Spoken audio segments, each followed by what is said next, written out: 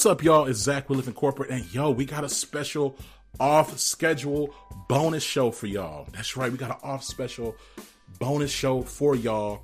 You know, Living Corporate is proud of all the relationships that we have, all the partnerships that we're able to create, and just the work that we're able to do in the spirit of advancing workplace fairness, equity, inclusion.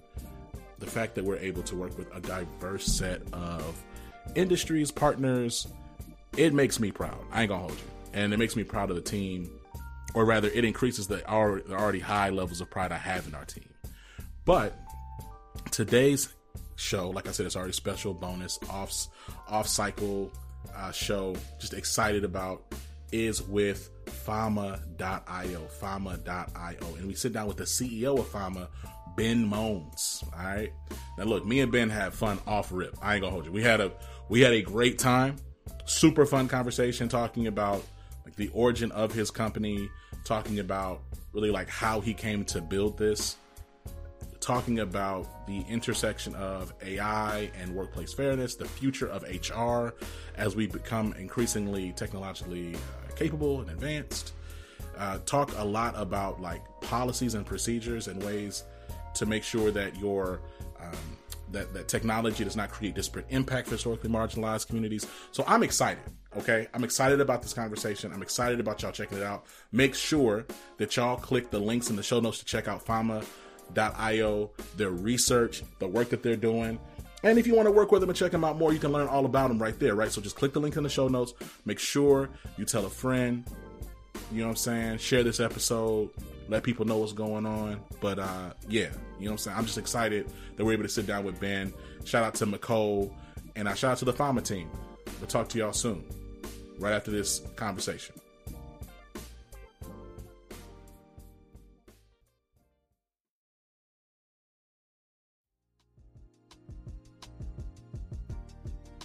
Ben, welcome to the show. How you doing, man? Doing great, Zach. Thanks for having me on board. Appreciate it, man. Excited to chat with you. Hey, I'm excited to sit down with you as well. You know, it's funny. I think we've had, I mean, look, Living Corporate's been around for about 5 years. So we've had literally like almost 1,000 podcasts, episodes.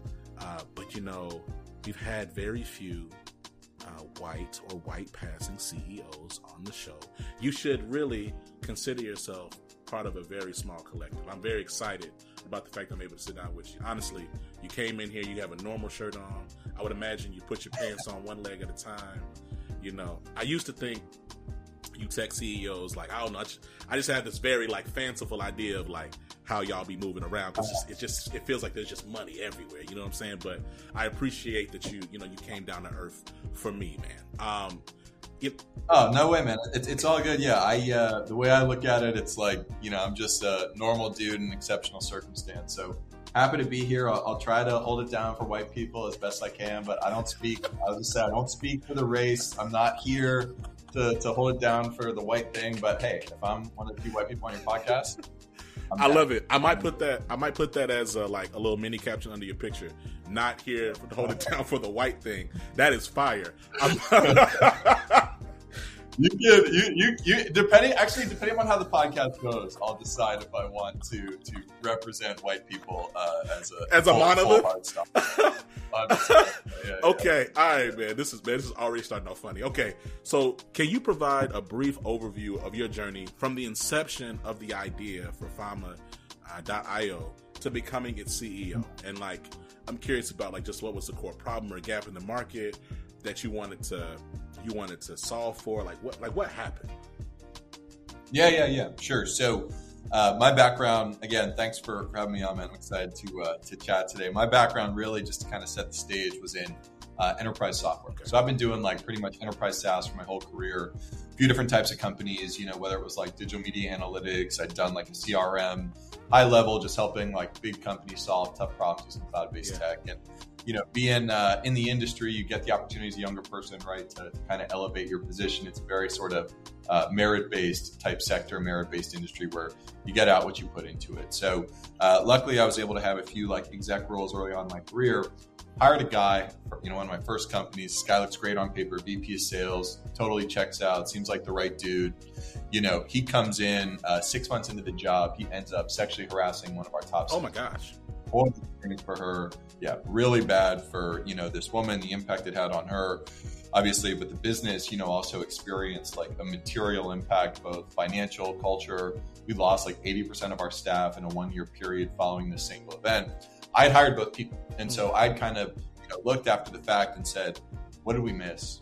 Was I responsible for setting up this snare in any way? And we see all over this guy's social media, pejorative, misogynistic content about women that had we seen it, we never would have brought this guy on board. And this was more than a decade ago at this point, right? And so, when I started Fama, that very much is like the steel thread, in the product today, which is essentially helping companies identify workplace misconduct, via online screening. So our whole thing is like, we aren't helping sort of solve the qualified, does this person have the skill set, the experience, et cetera, but much more quality of hire, right? Are they going to work with your customers and extend your brand in their eyes, right? Are they going to be a contributing member to a great company culture? So a lot of the stuff of, intolerance, threats, harassment, all of it, the signs of that misconduct are available online in 2023, and we provide the tools to help employers, integrate that in a compliant way into their screening process. So that's what Fama does. That's incredible. I mean, what's also, I'll say, notable to me is there was a significant error, right, in hiring. There was trauma that was created that had, but to your point, material impact on your people and your business. And as opposed to like, I don't know, doing this awkward dance, frankly, that a lot of majority leaders do, and like scapegoating or sidestepping or whatever, it was wait a minute, no, something is wrong here. We need to not, like, this cannot happen again. I'm curious, like, to that end, like, for those unfamiliar, can you explain in simple terms what Fama does? Yeah. So really, we're of the mindset that, as I was saying, that the shape of misconduct, how it presents itself, signals of this sort of like, behavior that damages workplaces, that has that impact, right?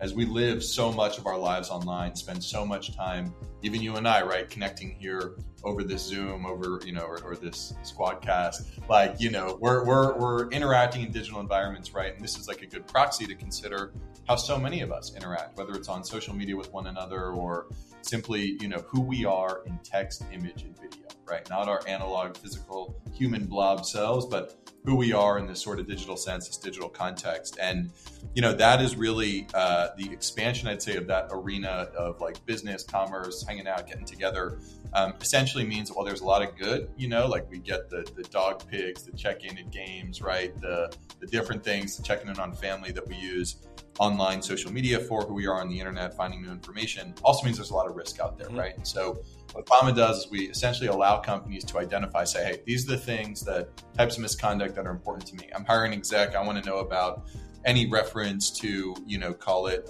civil litigation in their background related to harassment. I want to know if they've said anything, intolerant, threatening, harassing online that might alienate customers. Maybe it's going to alienate, people who work with me, make good people want to leave, right? And so, Fama, when it comes down to what we do, is we help identify that sort of information on behalf of employers, executive search firms, investors, et cetera, who are essentially trying to make sure that the people they bring into their organizations are going to drive, the future of that organization, not detract from it. So yeah, we don't score. We don't give you like a yes or a no, who's a good person, who's a bad person. But what we're really good at is finding a person's complete web presence, filtering through it, and only pulling out the sort of hits or flags that map to one of a company's risk criteria. So the bottom line is like, there's some, like, I'd say like Orwellian, like Big Brother overtones that some people see with Fama sometimes. But the reality is like no employers care if you're like swearing online or if you're posting like a red Solo cup. And even these days, a lot of employers don't care if you've got a picture of you, smoking weed or something like that, because so much of that is now legal, right? So much of that is, just part of the standard fabric of society overall. So we only pull in the stuff that, really represents, I would say, that sort of sense of misconduct, and that's really where Fama, operates. It's interesting, right? Because like one of the first things when we initially, like Living Corporate initially met, like with the Fama team, like I was asking about like what are the determinations of like what goes into it or not, right?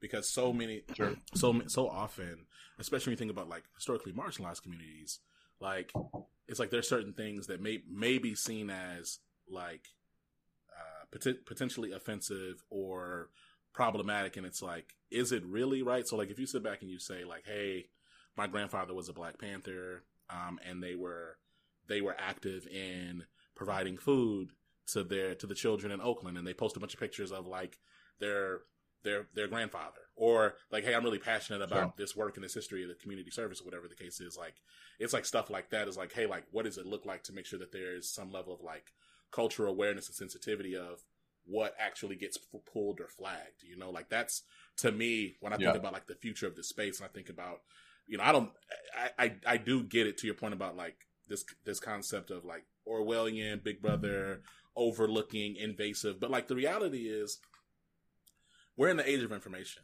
And so like there has to be some level of analysis as to the things that you do. Plus, I mean, everybody lives off the internet now, Ben. I don't know if it's like no one has any personal business anymore. You have to post it online. But I guess I would say like, what would you say to that? The relation of like and how would you say Fama is considerate of like cultural context of the things they pull in from people's profiles?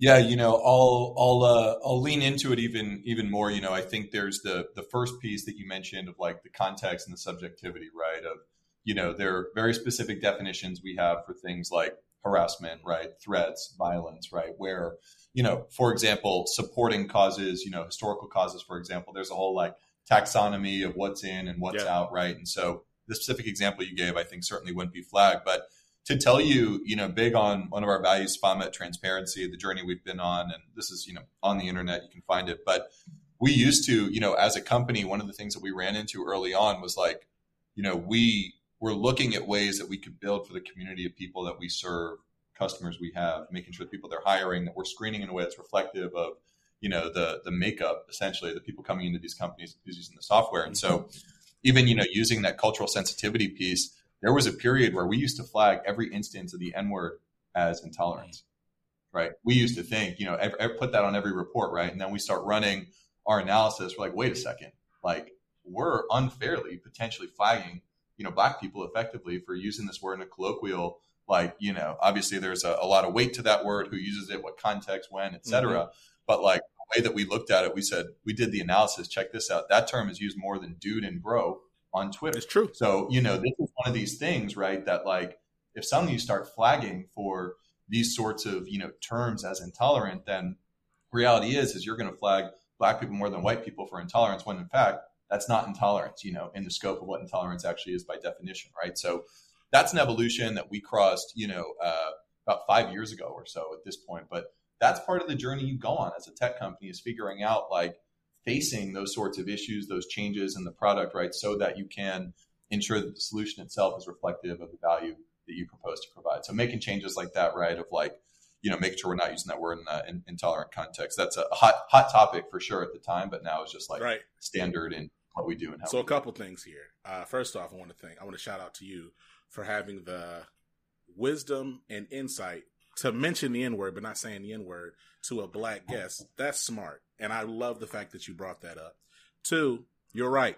Black people say nigga a lot. In fact, I say it every day. It keeps my teeth relatively white. So like to your point around like, to your point though, like that's exactly what I'm talking about, right? There has to be some level of like, yo, learnedness and like willingness to adapt and adjust. I think like that's also, I think like yet another great example of like why intersectionality and involvement, like of different perspectives and experiences, is so important in tech. Cause like you'll mess around. I mean, like you see all this stuff with like these tools that like can't recognize darker skin and like, you know, even like facial recognition and, you know, like it's so I love that. So look, all of this, we've been doing a lot of intro, figuring each other out. We're here to talk about your recent research on the state of misconduct at work in 2022. You know, what was the purpose of this research and why is it important? Yeah, sure. To get back to the the nuts and bolts of the conversation, we can talk about the other stuff too. I mean, that's the really exciting stuff for me to talk about, because it is so like, you know, non-binary in terms of like decision-making processes, how you go about it. But in any event, the state of misconduct at work in 2022, the report that we released is effectively one of the first times that we are able to tie the impact of workplace misconduct to, you know, what's happening in the workplace today, right? So at FAMA, we've screened hundreds of thousands of people in 2022. and we're able to track by industry incidences of misconduct, right? And so for a long period of time, I think, very forward-thinking HR leaders have known that like misconduct in the workplace has a social multiplier effect. There's this great research came out of Cornerstone. This is in the report itself, but there's a social multiplier of 1.59x on misconduct in the workplace, which means that in layman's terms, one bad apple spoils the bunch to a period of 0.59, right? So one incident leads to more in the workplace, right? So the general idea is how can we help the practitioner identify that sort of misconduct before it becomes a problem? And so this misconduct report kind of ties industry by industry. What are the sorts of flag incidence rates or misconduct incidence rates that might be affecting, their business uniquely? So existing customers can kind of compare their hit rates to the industry itself and understand maybe how their like talent acquisition strategy is bringing in more potential misconduct that could inform earlier on in your pre-employment screening process and your interview process, the sorts of things that you look out for and that you seek as part of that. So yeah, the misconduct report is like, people always used to be like, I know misconduct is important. I want to identify it's not to like go so big, but it's like $1 trillion problem. Like this is a legitimate, if you think about fraud, harassment, all of that in the workplace, right? It's a big deal for businesses throughout the world. And so now this report is essentially saying, yeah, you don't have that back door of like, you can't identify misconduct. Now there are ways that we can do it. We can tell you by industry what's out there, all that sort of stuff. So yeah, it's really helping companies understand what's going on in their industry, how they can develop action plans to reduce misconduct in the workplace and set benchmarks really as to where they think they should be based on their peers. So like media and entertainment, for example, 27% incidents of misconduct, whereas you have like more regulated industries closer to like the 5 or 6%. Yeah. So there are certain industries that have this problem more than others. Honestly, even like to your point about the report and like, like how it impacts talent acquisition and management and just talent overall, the fact that there's essentially like looking at y'all's research. I want to talk about your research methodology in a minute, but there's something I want to call out first is like, that the misconduct forces existing and new employees into like 3 different options. They can either resign, like they can leave, they can stay and like essentially like adapt to the culture of misconduct, or they can work less and disengage. And like, no matter what the employee chooses, it's not good for business, man. Like that's so sad. That sucks. I mean, plain and simple. It's bad for the employee. It's bad for the employer. It's bad for customers. It's bad for the market. Like, these are things that, again, I think there was often this kind of back door where people would throw up their hands and be like, you know what? We can't really identify it. There's no way to measure. We're going to try our best, right? And now what we're saying is you can measure it. You can identify it. And here's what's normal for your industry. So that's kind of the simple way to think about it. But yeah, it's a really exciting report. I don't want to like plug my stuff too much, but this is one of the best reports I think we've ever released. Honestly, it's 86 citations in it, in the report itself. So there's some real data. It's incredible. The other thing I think about, right, is like to your point about like one apple spoiling the bunch and this like this multiplier of 1.59. It's like I could see there being a true like I could see it becoming like an existential threat to a brand over time if misconduct is not like really rapidly addressed, right? Because essentially kind of just spreads like this, I don't know, infection or something. It can metastasize into something that is no longer really curable, right? So like, even as I look at, we talk about this report and it's like, okay, like going back to like these 3 options, working less and disengage. Cornerstone and demand research finds that misconduct lowers productivity 30 to 40%. So like, let's just say like there's different ways. Sounds like you read the report. A little bit. Sounds like just a little. No, but just some light skimming, man. Just a little from time to time, light reading. So here's the thing about like conceptually, like, or just when I think about like the practical impact of that. So let's say, a majority of your organization decides to say, you know what, I'm just going to disengage from that, and I'm going to just try to stay because there's economic pressures. I don't have the luxury of leaving, but also I genuinely don't feel comfortable in participating in this culture of misconduct. 100%. So then what happens is you have these people who are still there, but they're drastically disengaged, which means your work product, your customer experience / user experience dramatically drops. So and then depending on like the maturity of your organization and your performance management or your talent lifecycle management strategy, they don't necessarily get fired because they're not necessarily doing a bad job. They're just not as engaged. So then what do? You hire more people. And so like, then you have like over time you have sunk costs because like you're hiring more and more people, but you're getting less production because you have this culture of misconduct, which is just becomes like a cyclical problem. I can see that really being a serious issue. I would actually imagine what I'm describing is a lot. It's not. I'm not going to say a lot because especially if we're having like a data conversation. But I'm going to say I would not be surprised if there was a significant number of organizations that fall into what I'm describing. Right. So you walk into an organization, there's tons of people, and like it could be way more effective and efficient and impactful, but because of all the misconduct over time, the growth flatlines or plateaus and eventually stops, right? Like I could see that. Do you feel like I'm out of place in saying that? No, I think it's spot on. I would expand even further to say, all right, so we start seeing, like you said, good people leaving, right? The impact on productivity, in that same research, good people are 54% more likely to leave in a toxic work environment, right? So it's not just productivity impacts, but it's turnover.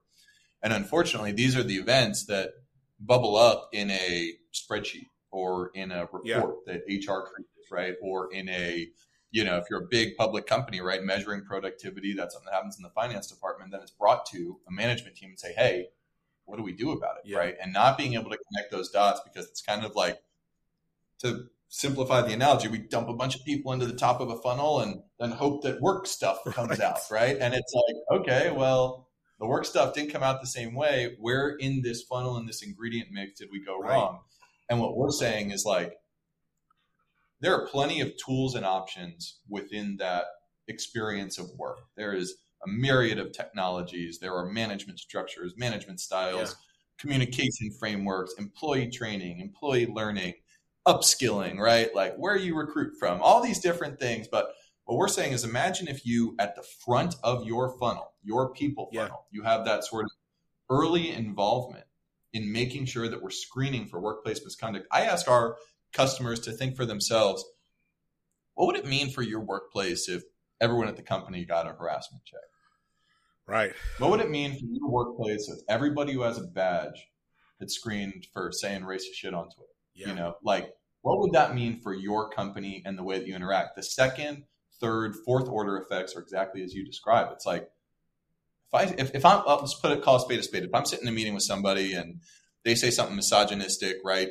I'm not going to be focused on what's on the whiteboard or what my role in the project is. I'm thinking like, wait, what? I feel uncomfortable here. And like, why am I spending my time and I'm supporting my family? I'm pouring my life into this company when people around me are acting in ways that are so, and it's not like who voted for Trump, who voted for Biden. It's not who likes the color red, who likes the color blue. It's this basic stuff that most of us as people agree is like, we don't want to work in an environment rife with harassment. We don't want to spend time with people that treat people differently because of what they look like, where they're from. And like, that's the majority of people. That's the reality of the situation. But there are a few very low, low probability, but high impact people that turn that upside down. That's what kind of help find. I agree with you. You talk about your pride behind this research, and rightfully so, and the dozens upon dozens of citations. Can you shed a little bit more light on the research methodologies behind FAMA, like as a whole? Like what does that look like? Yeah, so we're one of the only companies that has permissioned access to, a person's complete web presence as part of a pre-employment screening process, which essentially means like we get consent from everybody to run this check, and we have the ability to anonymize and aggregate that data to see what's out there. So effectively what we did is we took all of our 2022 data, which includes hundreds of thousands of checks, just shy of 1 million actually. That means, about 1 million job seekers or so were the ones that, are part of this research, a couple 100,000 in there. We took all of the flags that we found on those people, segmented by industry, anonymized it, aggregated it, took out all the PII to essentially uncover tens of thousands of incidents of misconduct that we then compartmentalized and organized into a research methodology. But that was, even down to the detail of like tagging the individual industries and taxonomy, making sure that we like mapped back every single company to each sector. Was a big undertaking. It took us like 9 months to get this right. What I'll say is that like I'm so excited about the fact that like we're putting it all like in something that's quantitative, because people, some of the findings, right? Some of the findings that like that the research calls out, there are things that I think a lot of us intrinsically, like our gut, instinctually, we know, but like putting it in something and 100%, right? But bifurcating it and by industry and breaking out in such like really like what's the word, unassailable ways. It just makes so not it progresses the conversation on the things that we need to be talking about. Like we don't have to have any more debates about like, or rather, I'm sorry, the debates become much less like intellectually honest when we can look at something like this and say, hey, look, we're no longer like going to like go back and forth about this. Like the data is very clear. I think what I'm curious about, like you talked a little bit about companies and how they can leverage this information. Is there anything more you'd like to add around how this can be used to enhance customers, clients, organizations' current hiring processes? Yeah. So I think, you're spot on with that first piece, just to go back to it, of like being able to tie it all together, right? So many of us know the impact of workplace misconduct. Yeah. We felt it. We've been there. You heard my founding story, right? Everyone's got a story like that, maybe at a smaller level, maybe it happened to a friend, but everyone has that sort of intrinsic known experience of dealing with that sort of stuff in the workplace, right? And I think, I'm sure, given, like you mentioned, the Black and brown nature of your audience, a lot of your people listening probably empathize with that, have experienced that themselves, right? And so, our whole, perspective on it is essentially like, we aren't talking about who's qualified to do the job. We're not talking about, again, like, do you have the experience? I would even put, someone who's like, with the resume, with the background, like with the skill set, maybe they have the contacts, right, in the industry. Like that's a qualified person for the job. But what we're saying is how to use this is think about a proactive approach to combat and mitigate misconduct in the workplace, and to know what good looks like for your industry. That's where, we're really trying to kind of take this, which is to say, like, you can now contextualize what's normal for your industry. Like I actually tell our media clients, like, you should expect a lot of hits back. You really should, because you're going to see this stuff. It's going to come up, right? And so contextualizing it, I think, helps inform the strategy of managing this sort of misconduct. Because it doesn't mean you're going to, fire or not hire in that industry, 25% of people who end up making it to that penultimate stage of the pre-employment process. You're going to have that course correction, right? So a lot of this is not just like, do we hire or do we not hire? But I encourage our clients to think about, FAMA as a platform for intervention. Meaning just to simply say, hey, look, like, we love you. We think you're a great hire. Like, we want you here. But at the same time, we found this litigation that you were involved in. We found this harassment, tweet that you posted. We found, an article about, you being improperly, fired or something like that from another company. Just want to let you know that's not cool here. That's not how we do things. That's not how we operate, right? And that oftentimes that course correction for people is all they need. Yeah. People don't need to be taught how to be a good person again. It's just like, oh yeah, it's like, I made that joke a few years ago. I totally understand where you're coming from. Totally own it. I'm not going to evidence that behavior here, right? And so in many ways, it's not just like, now we know where we are on the spectrum for our industry, but giving people the tools to not just say no to a hire, but to course correct and make sure that they understand where for lack of a better term, the lines on the field are for that company that they're walking. Yeah, I mean, to your point, right? Especially we live in this time like everything seems to be like binary, right? So it's like either I champion you and throw you a parade, or you're quote unquote canceled. Totally. And like the fact I do appreciate the framing of this being something to course correct, to guide, to drive awareness of, and to coach, right? So like, what's interesting there is, and especially like we talked about a little bit earlier about like it's just being the age of the internet information. Even though we're kind of seeing trends, people trying to go back to analog, we're seeing like DVD sales going up and all this, and whatever. But the point still is that like there's going to be a large portion of society that is going to be online and that post something in like 2012 that by the time they're looking to get some senior executive job that they thought was deleted or scrubbed or whatever, that they pull back up, right? Like, you know what I'm saying? I had a MySpace back in the day and a Zanga. And do you remember what song your MySpace played when you opened it up? Yeah, bro. So it was Nuck If You Buck, dog. Cause in Houston and Dallas at the time. Sure. What? And then I had. What are we talking about? 05? 06? So I graduated in 08. So I started college. I started high school in 04. So yes, absolutely. Nuck If You Buck was 05. Yep. And then I had my people, because back then it's so wild. You think about it, like a lot of us were like coding and stuff before we even knew what it was. But I had my friend come and like do the little cascading text that would like drop down on my page. It was incredible, man. How about you? What was your song on your MySpace page? I don't even remember what my MySpace song was. I mean, I was back then. I was probably listening to like Mac Dre, Andre Nicotino when I was in high school. So that was probably what I was putting. I grew up in Portland where the Bay Area scene kind of got more involved, but probably a good mix. I wish I knew. I really do. I wish I knew what my song was. I should have known. I asked you the question. I was about to say, I was like, oh, he's probably gonna tell me something super fire. He asked me that's very, very specific question, but that's dope. Okay, Nut Buck was a great song. I thought you were gonna say like Chingy or something like that, because that was the generation. Yo, Chingy. Yes, man. Man. Look, honestly, genuinely underrated. Should have had a much larger career. Whole conversation for another pod. Next time you come on, we'll talk about it. But listen, I do. You talked a little bit about like how y'all engage y'all's data and the stripping of PII and personal identifying information, y'all. For those folks who don't know, in terms of like things to prevent biases, like what are some of the things that you've been proudest of? Again, you've talked about like the adapting and learning about just like cultural context and language and things like that. But is there anything else that any other measures in place that help to mitigate bias at Fama that you think are pretty cool?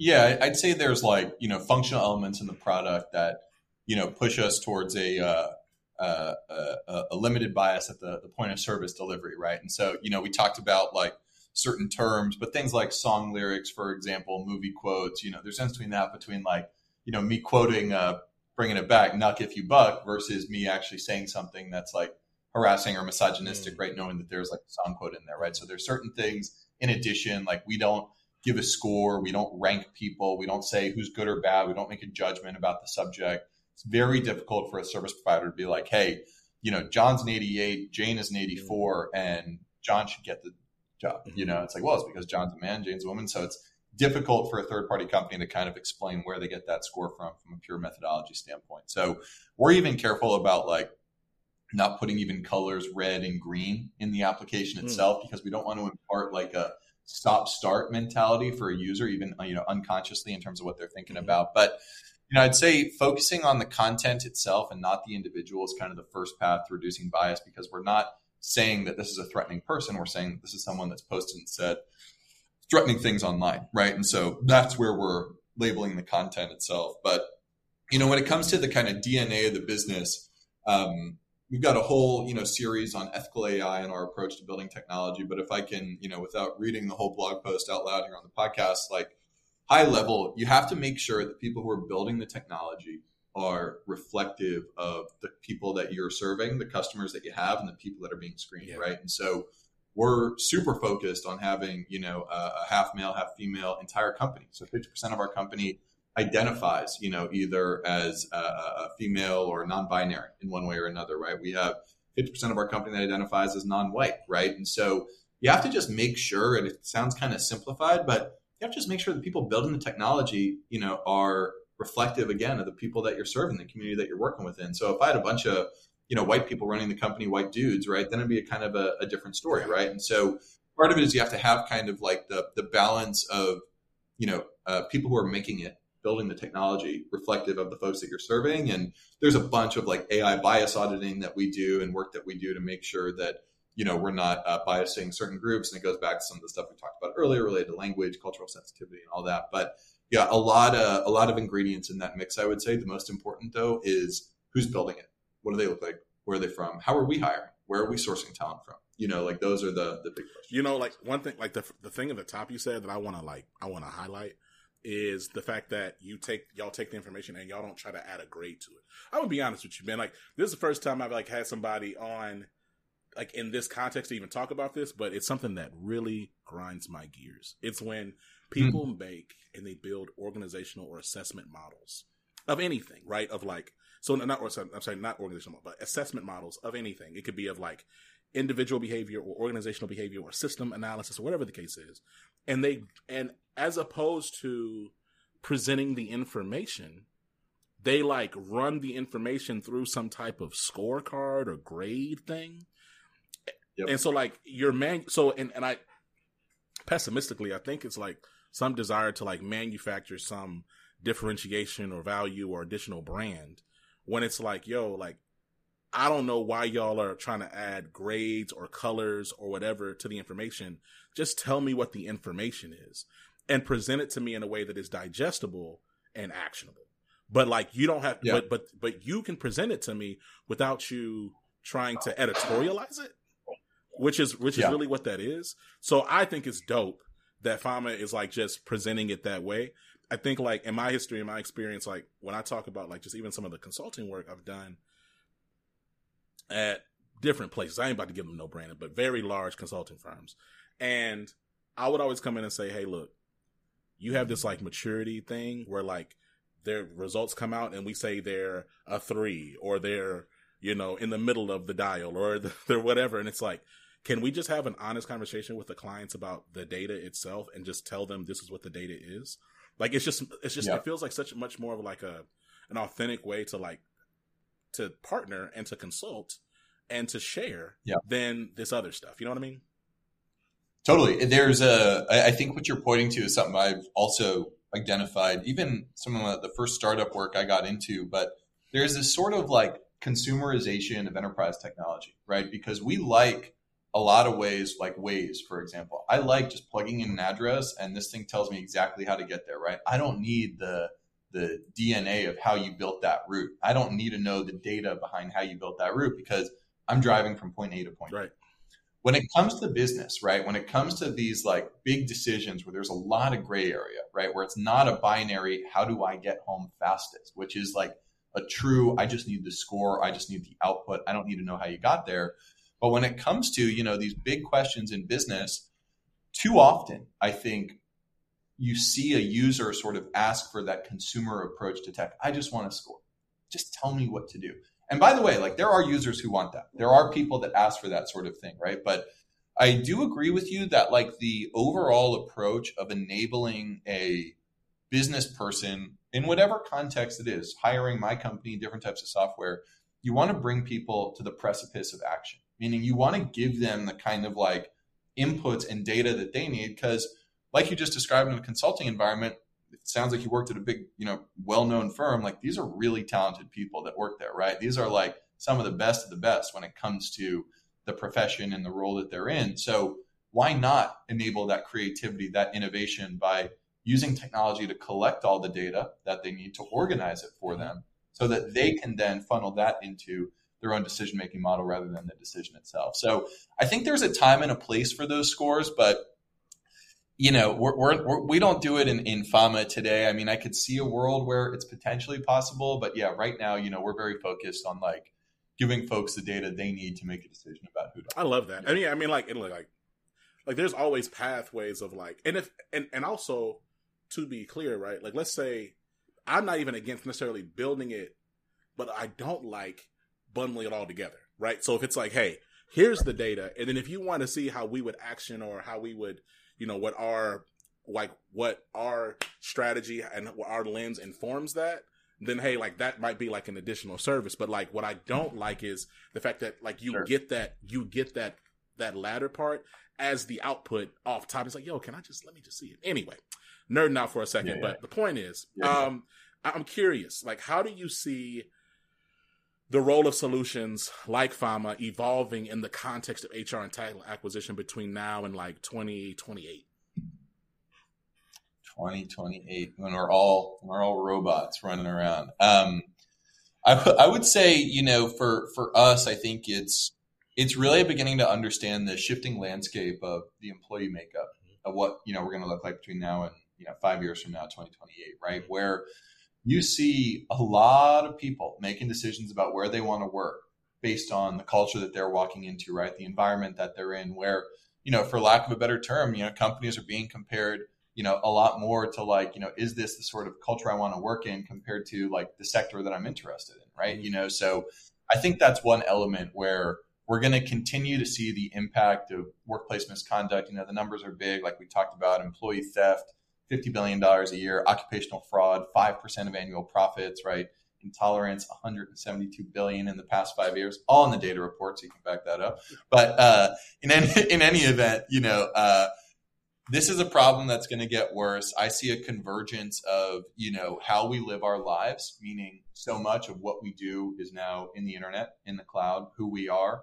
I would venture to guess that people who are between the ages of, I'm 35, but the ages of, 18 to 30 at this point probably have a bigger digital history than an analog history, right? They have more online than off at this point, right? And that's a trend that's going to continue, which means that this is an arena that will continue to merit further analysis and expansion for big decisions like employment, investment, dating, who knows, right? The directions that folks go in, right? But like, there is no doubt to me that convergence of how we live our lives, the increasing costs of workplace misconduct, the kind of third leg of the stool being the expectations of employees and customers of where they want to work and where they want to shop are changing now to reflect, what people care about, right? Like I'll give you an example on background checks. So, 75%, there was a SHRM survey last year, but 75% of people surveyed, and they covered a wide range of,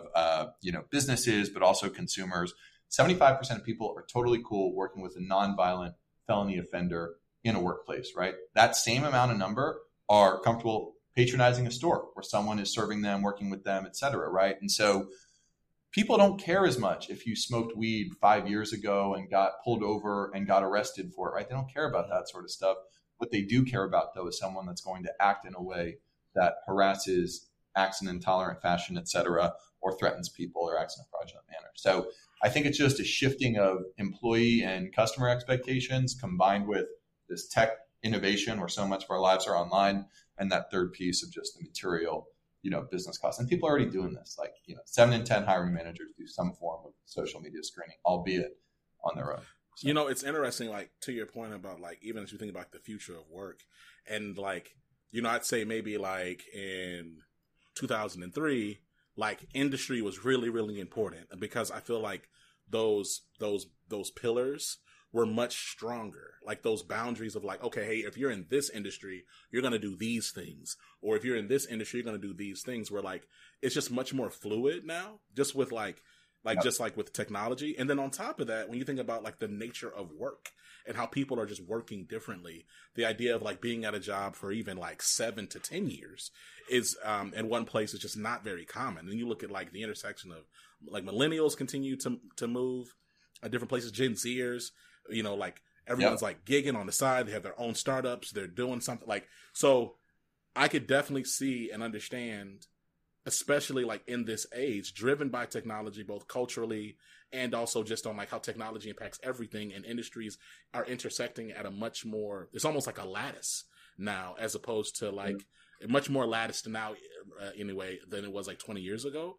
That like I could I love that.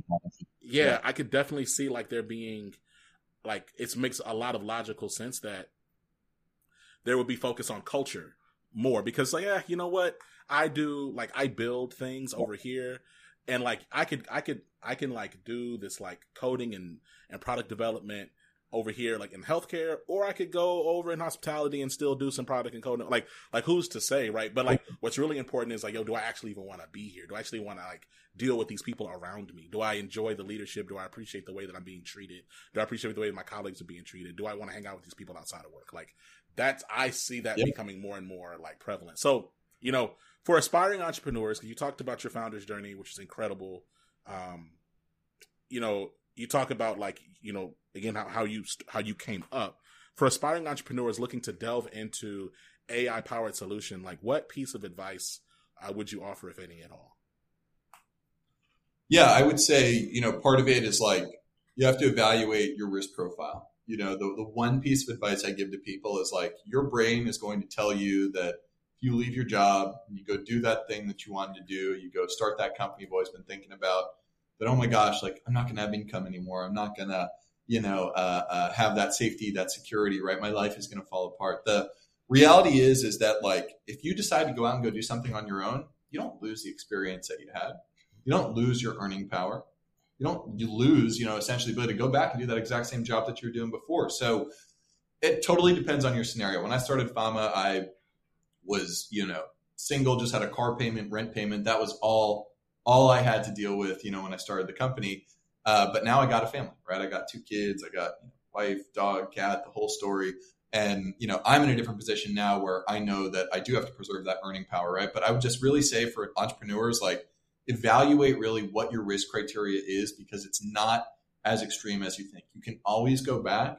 And in the event that, you do go back, in many cases, you're probably going to be making more money with more experience, with better expertise, better leadership than you did previously. So I would say that's number one, is like really understand what your risk profile is and ignore your brain telling you that all the wheels are going to fall off and you're going to be homeless living on the street, because that's not what's going to happen. And again, you have to balance out what your personal cash burn can look like, how much money you got saved up and all that. The very functional, how do I keep my situation rolling? But the second piece is like, find mentors, ask for help.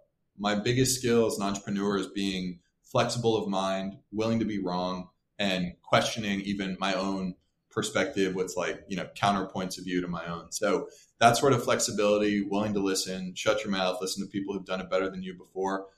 Me keeping my mouth shut are some of the best conversations I ever had, honestly.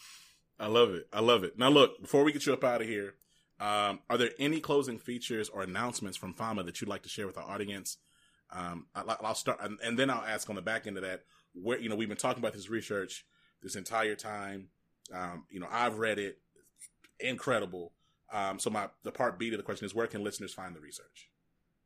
Yeah, sure. So, one update for anybody who's in like the retail hospitality sector looking for, screening hourly contingent workers. We got a solution that is now in beta that we're doing for general release this fall called Fama Essential. It's designed to be kind of a more lightweight, cheaper version of the products we offer today. So it's trying to expand the number of customers that we can sell to and value that we can provide. So that is coming soon. That's this fall. And if you want to learn more, fama.io, or look me up on LinkedIn.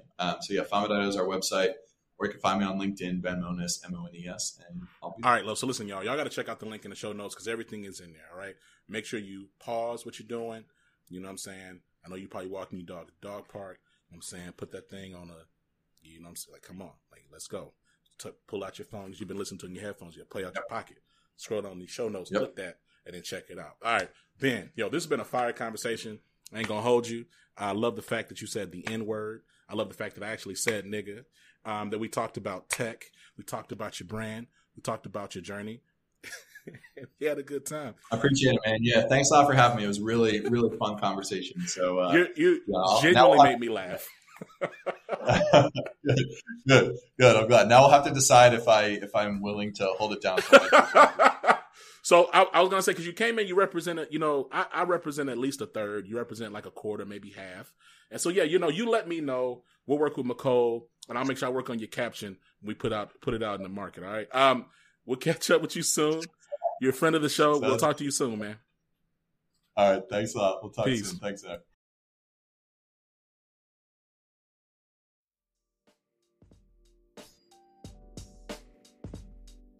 And we're back. Shout out to Ben. Had a great conversation. You see why I was laughing. We had fun the entire time. I appreciate the candor, the transparency. It's not every day you get to say nigga to a white executive in like a professional context. I think Papa John tried to do that, right? He did the ER. He got fired for that. Right. But also he said it, right? Like, and this time the roles were reversed. Anyway, I had a great time. I hope y'all did too. Listen, here's what I will say. Like, the future of work is going to continue to be more and more connected. Technology is going to continue to advance, sometimes in ways that we find intimidating and scary. I would challenge that executive level leadership, make sure that they build in some level of ethical review and accountability for the tools that they build, and that they would always be mindful of the teams that manage those tools. Every time we see organizations building these sorts of tools, anything that seems to drive automation or ease of use or acceleration in some sort of service, every time when there's a group impacted, it's always black and brown. It's never white people, right? Like, so I want to make sure that y'all heard, and I hope that this message is received by, Aaron, clean all that up. My point is that it's critical, it's imperative that your teams are diverse. I know diversity is now like this crazy bad, buzzword in a negative way. It's a 4-letter word now. You have to have diversity of experience, diversity of background, diversity of geography. You have to have diversity on your teams to mitigate real problems, right? And I love that Ben, in his discussion and his breakdown of how Pharma does their research, how they build their products, that there's a level of, there's diversity in their teams, and then there's also a process to learn and improve, right? Now, all that being said, like I said before, check the link in the show notes. Make sure you click to see more about Pharma, to see more about the research that they've done in the space of more research that they've done in the space of workplace misconduct, and make sure that you share it with a friend. All right. This has been Zach. I love y'all. Take care of yourselves. Until next time. Peace.